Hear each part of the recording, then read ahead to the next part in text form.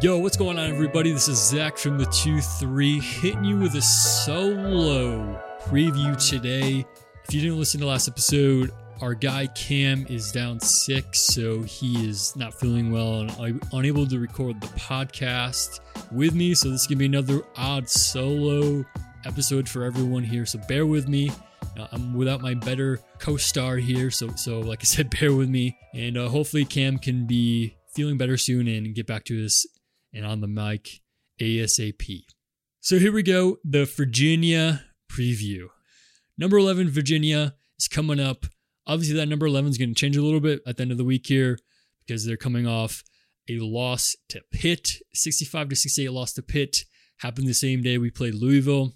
That brings the Cavaliers to 10-3, 2-2 in the ACC.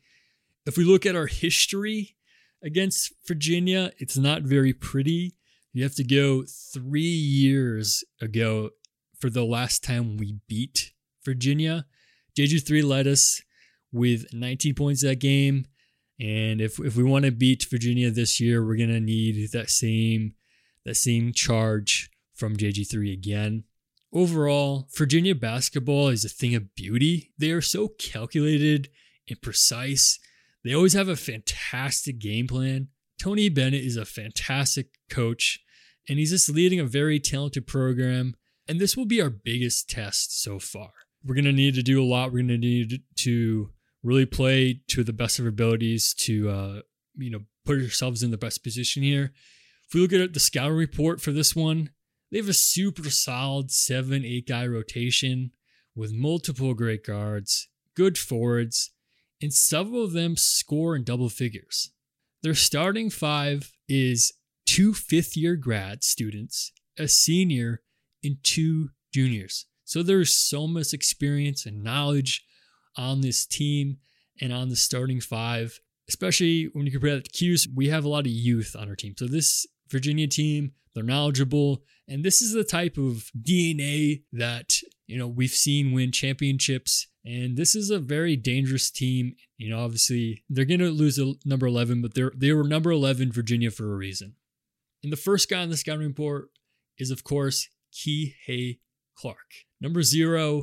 This is his 5th year on the team, which is insane. It feels like Kihei Clark has been on this team for centuries. And if you ask me, if they can have Kihei Clark, can't we call back Buddy or Cole, have him play for the day, sign a 1-day contract with them or something? Can we give him 1 day of eligibility back? If anyone's been following this program, Kihei Clark has been for a long time, and it feels like he just won't go away. He's back for year 5 here, taking advantage of that COVID year.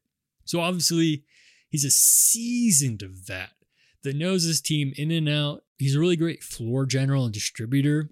The biggest thing about him is his IQ for the game.